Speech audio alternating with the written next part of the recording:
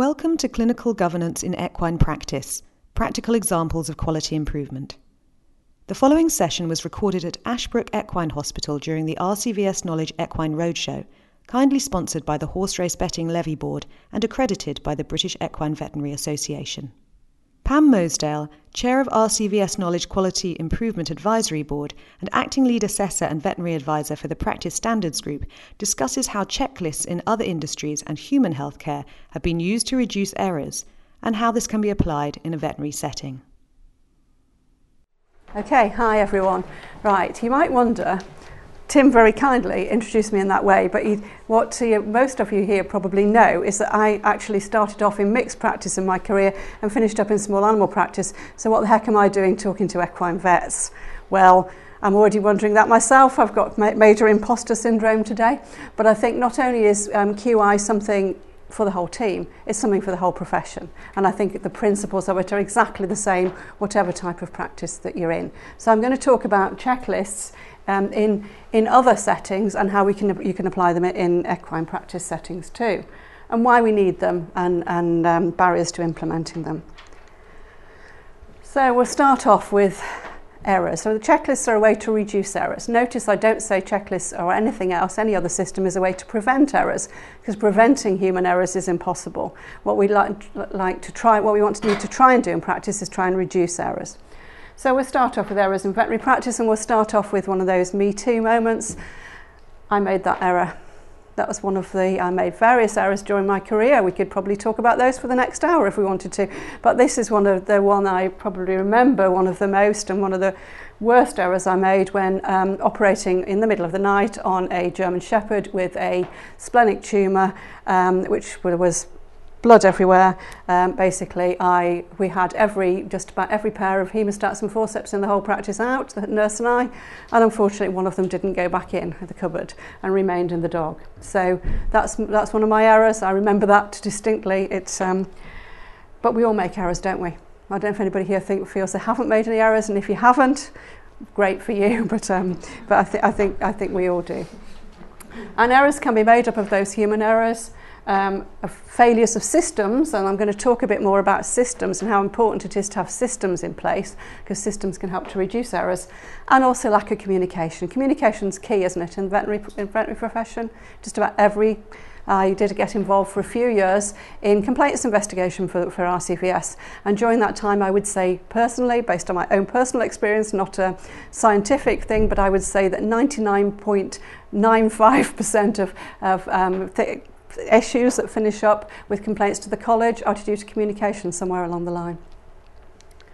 So communication failures, they happen, don't they? And I think they happen more as teams get bigger and bigger, and as there are different team members, and as there are maybe locums or people who are not used to working together in different branches. I think that can cause communication issues. Also, having practice culture sometimes where people don't feel they can say things and speak up, and that's very much part of the no blame thing that Lewis was talking about, people feeling empowered to be able to speak up, and also having good communication systems within the practice so that people in practice can use closed loop communication. They do that in the NHS. I don't know if any of you have had any encounters with the NHS recently. I have, because my mother was ill for quite a while, and very often when nurses are told to do something, they repeat back to the doctor exactly what they told them to do. Exactly which medicine and what dose and by what route, etc. And I think that's something we could usefully do in practice, all practice, equine practice as well, is actually use that closed loop. You feel a bit silly doing it to start with, but it does mean your communication is accurate. System failures, not having systems in place, and we'll talk about other systems as well as guidelines, which Tim will talk about later, and protocols and checklists, not having those systems in place. If we do have the systems, not using them. Not having enough team members are not used to working together, and then the general thing that we all have all the time in practice, don't we, of basically we're in a rush. Time pressure is one of the biggest issues. So those human errors then, mine was, I'm sure, a human error. I missed out a step in a procedure, a very important step of checking that we had all the instruments, and it's easy to miss out steps during complex procedures. It's easy to become distracted during procedures, especially if something that wasn't the case in my mistake, but I can't blame being distracted, but you could be if you'd just been talking to a client had just been complaining about something on the phone, and then you start doing a procedure, that's still in your mind, it's distracting. Pressure from owners can be distracting. Oh, this owner's a nightmare, we must be careful to do this properly. And then HALT. Have we all heard of the HALT campaign? Basically, if you're hungry, if you're angry or stressed, if you're running late, and aren't we all, and if you're tired, which I certainly was in my middle of the night episode, mistakes are more likely to happen. So human errors will always happen. We all make mistakes all the time. What we need to do is try and put some systems in place to reduce the incidence of the errors. So checklists then. Checklists are a system to try and reduce errors. Why do we need checklists? Well, this picture should show you that basically we all have a working memory and we have a long-term memory. The working memory is what, at the moment I'm thinking, what's the next slide? What else do I have to say? That's my short-term working memory. And then I've got my long-term memory where hopefully all this stuff is safely tucked away.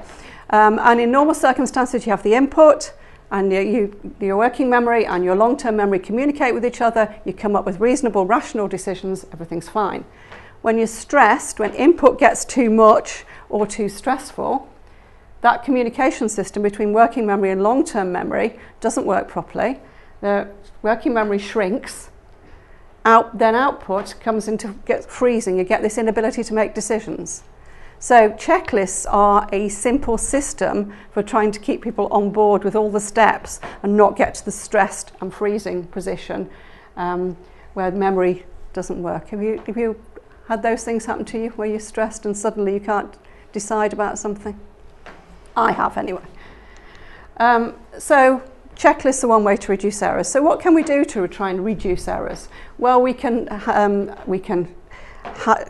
use checklists and protocols and guidelines. We can report incidents, and I totally agree with Lewis that near misses are absolute gold dust. We definitely should be reporting near misses because we can learn from something where something bad didn't happen. We need to have good communication. We need to have this mythical no blame culture, which would be great if we had it, and we all have to work towards. But also we can learn from other settings. We don't have to make all our own mistakes. We can learn from other settings. We can learn from other industries and from human medicine, as John just said. So this is one of my little things I like to bang on about. Basically, we can't prevent human error, but we can improve systems of work. And I don't think it's been a particular priority in the veterinary profession in the past. I think that practices will spend lots of money sending their members of their team on CPD. They'll also spend lots of money going to BSAVA or London Vet Show or Beaver Congress and buying lots of sparkly, shiny new kit. But they don't spend money or time on instituting systems of work. And systems of work, I hope I'm going to show you in a minute, can be just as powerful as new bits of kit and CPD and clinical CPD. I think the non-clinical CPD hasn't been valued quite as much in the past. Hopefully that's different now. So we said we can learn from safety culture in other industries. Well, we said about reporting near misses and errors. Well, in the aviation industry, it's compulsory to report errors and near misses. They have to do that, and they learn from them. And this is a little poster from a colleague of mine whose husband's in the RAF, and basically this they have this up there because this guy's just crashed his plane, and the other guy comes up to him and says, "Oh, you're unlucky. That same thing happened to me in the same circumstances yesterday, but I didn't crash." And the first guy says, "Well, why didn't you report it? Then maybe I wouldn't have crashed today." So reporting, what we do is reporting errors and near misses is absolutely essential, really. So when you go on your holidays, when you went off on your summer trip this summer, when Tim went off on his trip to Australia he's just been on, then hopefully the pilot didn't walk around the plane, kick the tyres a bit and jump in and set off. Pilots on planes go through checklists. Aviation checklists are specific to each particular aeroplane and are changed according to things that happen, according to errors and near misses that happen. And they are read-do checklists. So one person reads them out and the other person does whatever the action is. And so they're a very powerful communication tool.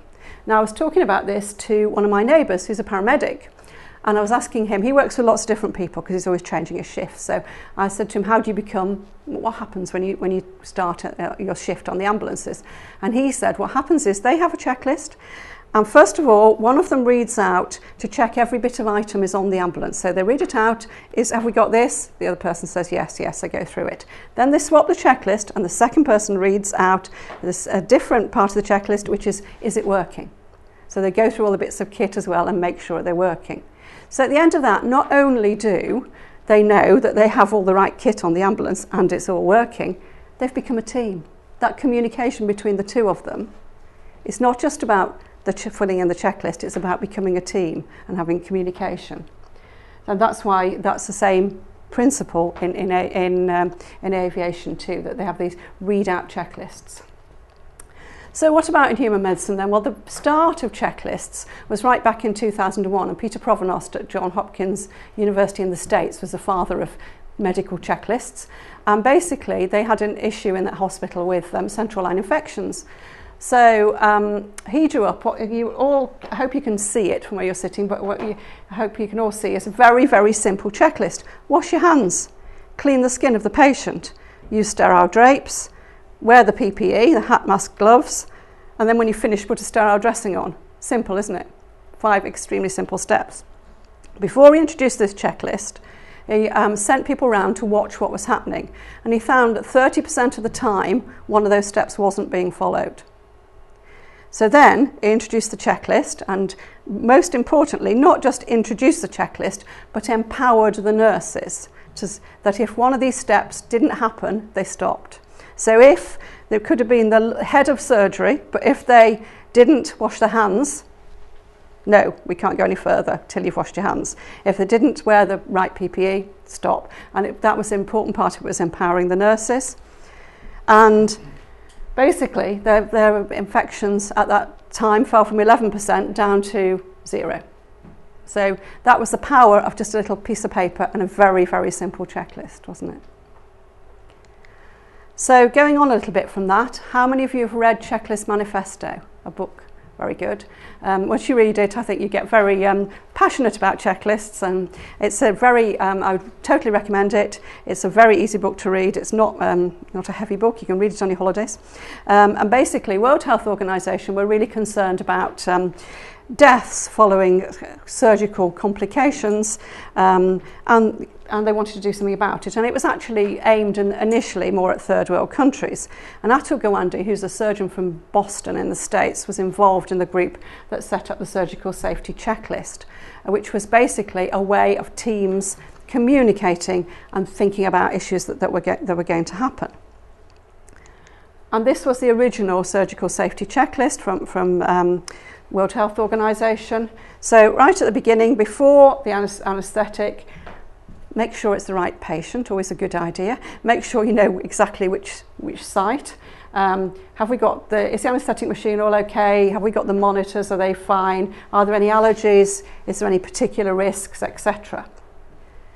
Then, again, before we actually do the skin incision, this is the bit which veterinary practices don't like. Team members introduce themselves to each other.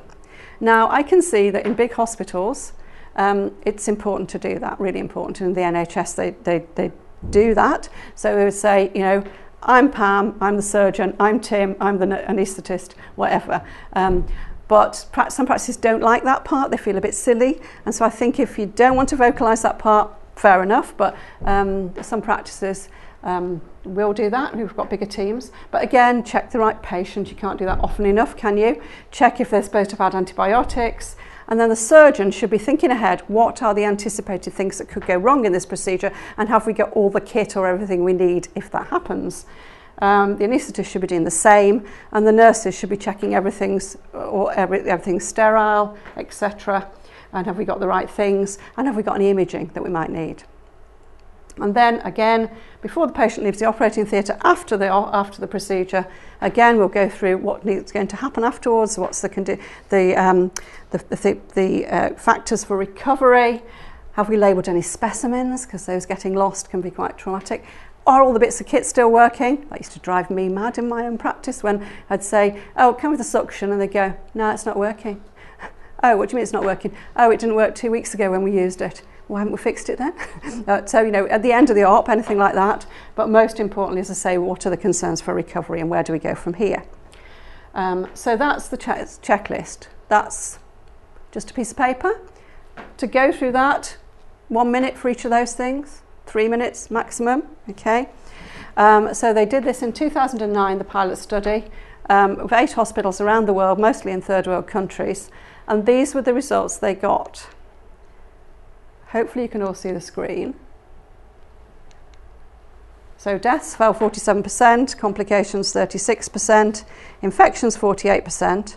78% of team members thought it had prevented an error, but the last one, I think, is the final evidence. 93% of the team members said if they were having an op, they would like somebody to use a checklist.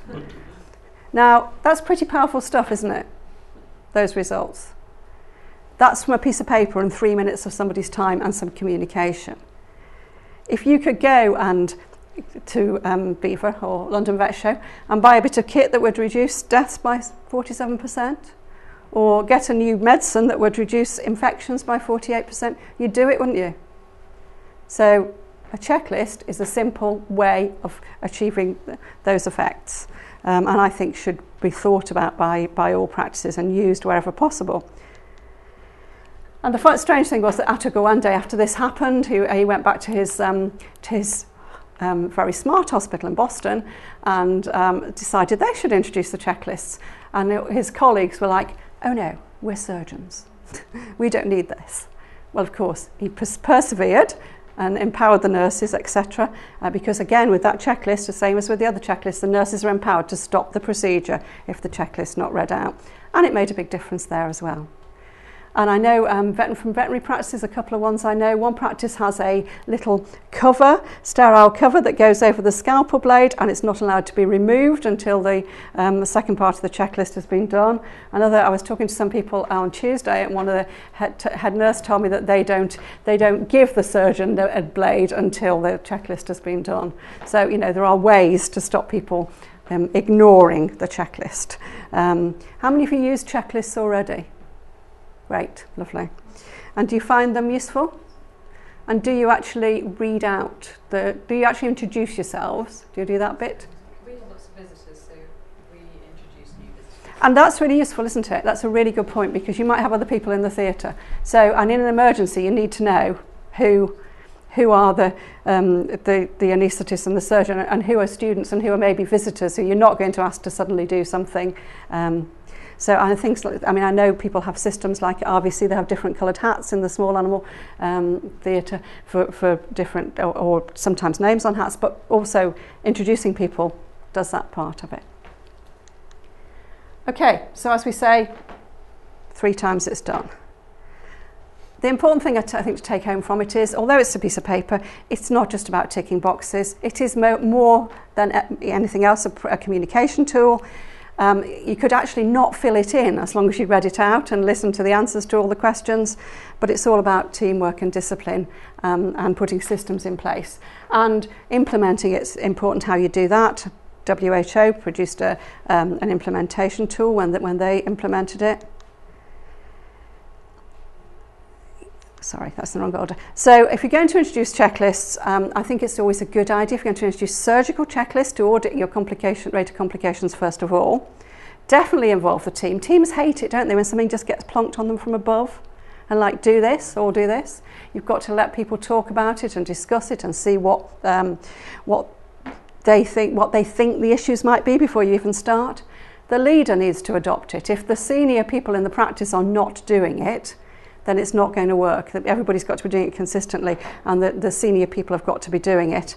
It's good to have checklist champions, and it's good to empower those team members to actually be able to stop people if they don't use it. And then you must be open to feedback, because then have a meeting after be using it for a little bit and find out if you're using it or not, audit if you're using it or not, and then find out why not and what are the barriers and what do people not like about it, and then modify it. You've got to be able and prepared to modify it according to the feedback. So an ideal checklist should be, of any sort, whether it's surgical or not, should be short, simple, evidence-based, and a good one for me, clear, large type, so I don't have to get my glasses and squint at it. Checklists don't work if they're too complex, too long, not introduced properly, and particularly if you suddenly go, that's great, checklists, let's have some checklists, and introduce 10 checklists next week. That's not going to work. Everybody's going to get checklisted out, basically, checklist overload. So they must be introduced properly and monitored. Their use monitored, otherwise that's not going to really work. Audit the use of checklists, definitely. Whether the checklist used, yeah, you could audit just whether it's used, yes or no, or you could audit whether every bit of it's filled in if you're going to keep paper records of your checklists. You could have laminated wipe clean checklists, in which case you could audit them by just taking mobile phone photos now and again. I went to a farm practice, the only farm practice I've been that was using a checklist. They had a laminated checklist which was attached to the lid of the Caesar kit, along with the correct sort of pen that you could wipe off attached to it, and the instruction to the vets was that they filled it in and they took a photo of it and then emailed it back to their boss afterwards, so they had a record for each procedure. And we talked about this at the previous equine meeting about individual people using checklists, and there was a vet there who did single-handed procedures, and she said it was really useful for her because there was nobody else to remind her when things went wrong. So a checklist is useful even if you're out in the field by yourself. So vets now, in small animal emergency procedures, audited the use of their surgical checklist. When they first introduced it in 2017, it was used 30% of the time. By March 2019, it was up to 83%, and probably is higher now. I must ask them for an update, but and they're doing it in emergency procedures. Because when I talked to practices about who use checklists, before I did the talk, people were saying, yeah, well, we use them for routines, but we don't use them in emergencies. And in emergencies is actually the time when you really need it, when things are more likely to go wrong. That was an emergency procedure of mine in the middle of the night, and we definitely didn't have checklists then. And nurses generally like them. I think nurses generally like them even more than vets do, to be honest. But lots of people have said how they have saved them from various errors. But the downside is that what can happen is you can get too blasé and just go, yeah, and just tick everything. So we're just going to, if we can play a video, let's hope we can. This is how not to do the surgical safety checklist from the NHS. Can I do a hand now for a second? Yeah, sure. I'm just going to put a drink into your hand there. You've checked in it. Yeah, that's right. Yeah, brilliant. And if you can fill in the boxes on the WHO checklist. Yeah, I'll take them later. Yeah, that'd be great. Okay, so what you feel now is a sharp scratch, and then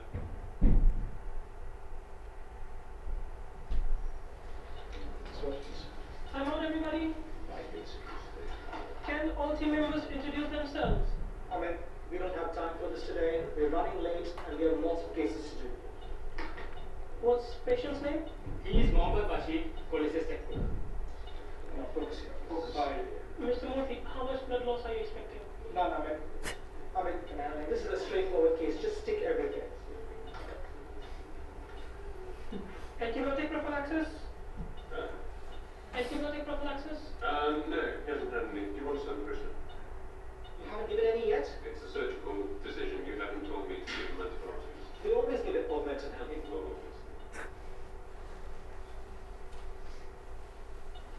Come on, you're happy to close? Yeah, sure. Mr. Murthy, can we do the sign up, please? Hey, man, well, I have no problems. Have you sent for the next patient? Yeah, he's in the other side. But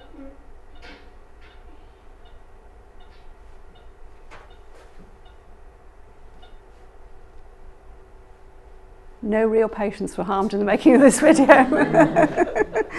So yeah, that's how not to do it. And I think sometimes people have reported to me that in veterinary practice it can get a little bit like that. Yeah, we haven't got time for this, we're too busy. So yeah, in the NHS they're quite a way on with this now. Atul Gawande has written some more articles about it, but basically, as he said, if you just put these things onto people and say you must do this without training, without support, without feedback, you don't get the same results as you do if you put it in with all those things. And it's all about teamwork and leadership, not just about using the checklist. And I think one area that checklists could develop in veterinary practice would be specific checklists for emergency situations, like anaesthesia checklists, where this is what to do if this happens. And I think there's lots of developments can happen checklists. So what are the barriers then? And we've talked about the barriers for QI. What are the barriers for implementing checklists? Well, time. People think it wastes time, but as I say, it should only be 3 minutes. Reluctance to change. People not just wanting to carry on as they are. Hierarchy. Now, there's another video, which I'm not going to play because it's very long, called Just a Routine Operation. But if any of you get a chance to watch this YouTube video, it's from Martin Bromley, who's an airline pilot whose wife unfortunately died in a routine procedure, and who started the move really, or encouraged the move in human medicine towards looking at human factors and systems rather than just blaming individuals. But in this op, what happens is basically they can't intubate the lady at all, they can't get an airway. There's experienced surgeons and anaesthetists. They spend about 15 minutes trying to intubate this lady. They can't do it at all. The nurses realise what's going on. One nurse brings through the tracheostomy kit. They ignore her. Another nurse comes in and says, I've booked a bed in intensive care because she can see what the SATs are, and they say we don't need it. They decide to abandon the operation, they leave her, she doesn't recover. And I think it was an example of hierarchy, that the nurses felt they couldn't speak up, but also tunnel vision from the surgeon and the anaesthetist, because they were so busy concentrating. And there was a very similar airline incident right back at the beginning of human factors in aviation, where a pilot was so busy concentrating on the fact that they couldn't put the wheels down properly for a landing, they failed to notice they were running out of fuel, and then the plane crashed anyway because it ran out of fuel. So a bit like the picture with the checklist, we get this thing where there's too much input, too much stress, and then we freeze and don't necessarily do the actions we should do. But hierarchy can be a barrier to implementing checklists. Some people don't want the nurses to be empowered to tell them they can't carry on. And leadership's really important. So this brings me on to talking about technical and non-technical skills. Now, we all, when we're at university and college, we all learn technical skills, don't we? We spend a lot of time learning the basic technical skills. And then but what we don't really learn, and I think that some medical schools are starting to do this, I'm not sure if any vet schools are. Are you doing this at Nottingham at all, doing anything about non-technical skills? Yes, we're doing a lot of non-technical. Perfect, good. Well, but non-technical skills are what we didn't learn at university, and hopefully some of us have picked them up as we've gone along. But about things like being aware of situations, situation awareness, which didn't happen in the situation I just described to you about the intubation, decision making, communication, teamwork, leadership, and by leadership I don't mean practice management or managers, I mean somebody leading in a clinical sense, and it doesn't have to necessarily be the surgeon, and task management, how we're doing things. I think, so I've put these skills are not taught, but I'm obviously wrong that we are teaching them now, but they haven't been. I think you'd agree they haven't been taught in the past, have they? Absolutely. Yeah. It's a fairly recent Yeah. And I think it's a really important thing, and I think it's a really important thing of our role, and a really important thing for us to think about, because it's not enough to just be good technically. We've got to have those other things happening. We've got to be able to know what to do in a situation. So checklists are really important from that, because if you think about a checklist, situation awareness, it asks you, what might happen? What might go wrong here? Have we got the kit if it does? Will there be blood loss? Will there be fluids? Do we need more fluids? It encourages teamwork by people introducing each other. It gets you to communicate, most definitely. As we said, checklists are all communication tools. And it's involved in decision making, in thinking what you're going to do next, what's going to happen when the patient leaves the theatre, etc. So I think checklists, again, as well as being a bit of paper, are a good way of demonstrating those non-technical skills that we all need, and encouraging us to use those non-technical skills. So checklists are an important part of safety culture. Leadership is an important part of safety culture, like I said, and not management, but leadership. Has anybody here done the RCVS Jenner Academy leadership course? Do you all know about it? Yeah, it was, the original pilot was free. Apparently now, if you go right through to the third stage, I think it's about £70 for the third stage, but the rest of it's all free. 30 hours of free CPD, and it's really, I found it really good. The bits I've only done 2 parts, haven't done the third part yet, but Basically, it's like a bit like the archers. You all know what the archers is, yeah. That it's all like veterinary archers. There's all these scenarios of there's a farm practice and an equine practice and a couple of small animal practices, and things happen in the practices. And it's little podcasts that you listen to, and then the podcast directs you to think about certain things, and then there's reading that goes with it, etc. So I found it really, really useful. And it covers a lot of these things. A lot of those non-technical skills I think are covered in that leadership course. So using checklists should reduce the incidence of the never events. NHS says the NHS defines things as never events, which are preventable safety incidents that should never occur if the preventative measures have been implemented. So my admission from the beginning was a never event. That should never have occurred. If we had any kind of system of counting instruments in and out, which shouldn't have happened. Wrong site surgery is a never event as well. You shouldn't operate on or nerve block the incorrect leg of the horse or whatever. Those are never events.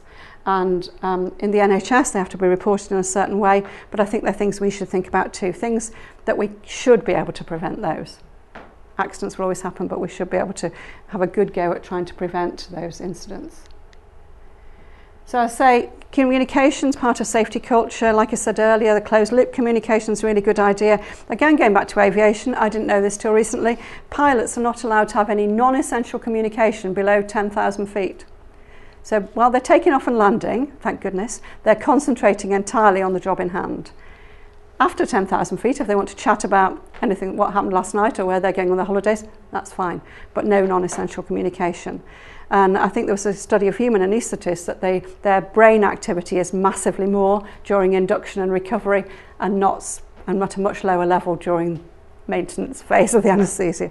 So I think that communication is really important in practices, and lack of communication or teams that don't feel they can communicate and have hierarchies and barriers are not as safe. Human factors is in what is touched on briefly in medicine. They think about human factors a lot, and it's looking at how people work and trying to give them working environments that are more suited to how they work, are better designed. You work better if you're working in a good system, and doing things like the dispensary is a good place for like work systems, having certain medicines only in certain places, having hypertonic saline separate to all the rest so it isn't given by mistake when you thought you were giving Hartmann's or something, or keeping it in a separate place or putting red bandage around it, marking certain medicines, keeping them in different places. All those things are the sort of things that are systems. Has anybody seen one of these automatic dispensaries? I should have put a picture in. Cubics automatic dispensaries. Yeah, Malcolm's seen one because he's seen one on a PSS assessment probably. They're basically, you type in the name of the medicine, there are lots of little doors and lots of lights, and the light comes on of the medicine name you've typed in, the door opens, you get that medicine, dispense it, put it back. And they have fingerprint controlled drug sections as well. So, okay, that's a big expensive thing to get, but it's a system. It's a system to help people to make less dispensing errors, because I think lots of the near misses you'll record will be dispensary errors. That's where a lot of them happen. So anything like that to help people. So have to have a systems approach. That's the thing. It's really almost impossible to modify well, not impossible, but very difficult to modify human behaviour. But we can modify systems. We can try and make systems better. So instead of trying to get rid of errors, we can try and make systems that make errors less likely to happen. And this should be done like through the whole organisation. And really it means that we can then say, instead of saying, you failed, you're bad, you can say, our system failed, we need a better system. And there's lots of examples of that. I was talking to a practice only a couple of weeks ago, and they were telling me that they had issues with 2 doors from their kennels to the outside world. From their small animal practice, 2 doors from in fact it was a university, 2 doors from the kennels to the outside world. And they had loads of people coming in and out, including loads of students. So they had tried and tried. I've got protocols up, they've got things up saying, do not open both these doors at once. They've had done lots of training protocols, still happened. So then they fitted a klaxon, so that if you open both doors at once, the klaxon went off really, really loud. That works. Systems can be really helpful. So there's lots of things, I'm sure, within your own practices where you could think of systems that would help to try and prevent errors. Definitely, you know, labelling medicines in certain ways. Definitely. So protocols, guidelines and checklists are systems, as are team training, doing equipment design, labelling, packaging. I mean, some medicines, I mean, you know, some drug companies make the packaging almost identical for different sizes, and so it's so easy to grab the wrong size. Or for drugs with similar, I mean, you probably there was some. It's not there now, but there was a medicine which basically all this company's medicines used to start with the same 3 letters. They were Noracarb, Noraclav. They've changed it now, which is great. But it was so easy with drop-down computer systems to give the non-steroidal instead of the antibiotic dispense out. Right, so getting back to the surgical safety checklist, here's some papers, including an equine one from EVJ. None of those papers, those papers report different levels of how much checklists help, but none of them say that they actually checklists make things worse. So why wouldn't you try it? That's what I would say if it's not going to make the situation worse. Oh, yeah, there's the comments, won't do that. So in veterinary practice, there's also AVA anaesthetic safety checklists. I think these are aimed more at small animal. Are there equine versions of these, Tim? The AVA ones? Right. It's on my lap. Oh, perfect. No, there you go. Right, well, again, that's just about the anaesthesia rather than about the whole surgical procedure. But again, it can be laminated and filled in and wiped off afterwards or whatever. It's doing it that's the important thing rather than recording it. And then before this talk, I thought better see what equine practices are doing. So this is from Tim's practice about they make notes of swabs in and out and instruments in and out on a whiteboard in the theatre. This is the Donkey Sanctuary, who kindly shared with me their checklist for pre-op planning, theatre setup and post-op that they are using. Tim also shared with me a equipment checklist for catheter care. Some practices, like Rossdale's, are using, and you are using a modified version of the World Health Organization surgical safety check. Exactly. And everyone's encouraged to speak up and use it each time. And I find it very helpful actually. Good. You know, it sort of just gives you an opportunity to say, actually, at this point, we might need this bit of equipment or diathermy or something like that. Good. And do you read it out? Does somebody read it out? Yes. There's 3 sections. There's the anaesthetist section, there's the surgeon section, and there's the theatre nurse section. And the anaesthetist actually reads it all out for everyone. Okay. And then I think one of the features of checklists will be, in human medicine, they have checklists that are all on apps, and they can combine them together. So there are 3 or 4 different checklists for different things, and if they go over a certain trigger point, it comes up red as a risk for sepsis, or something like that. So I think there's a future from our point of view to combine checklists. Combine checklists with dosages. This is from one of our PSS assessors, that if they're starting rabbits in their practice, if you put the weight of the rabbit, it'll give you not only the dose, but also the timing of when you give each medicine. So I think checklists are also really useful in some other scenarios. I think case handover is another place where checklists, that's another place, isn't it, where somebody's tired because they've been on call at night, somebody else is taking over and they've got lots of things to absorb, and it's easy to just get bogged down with it all. Whereas if you have an actual focused checklist of what things you're going to ask and even fill in, that's a really useful thing. So I think there's lots of other places where checklists can be useful. So, thank you very much. For free courses, examples, and templates for quality improvement in your practice, please visit our quality improvement pages on our website at rcvsknowledge.org.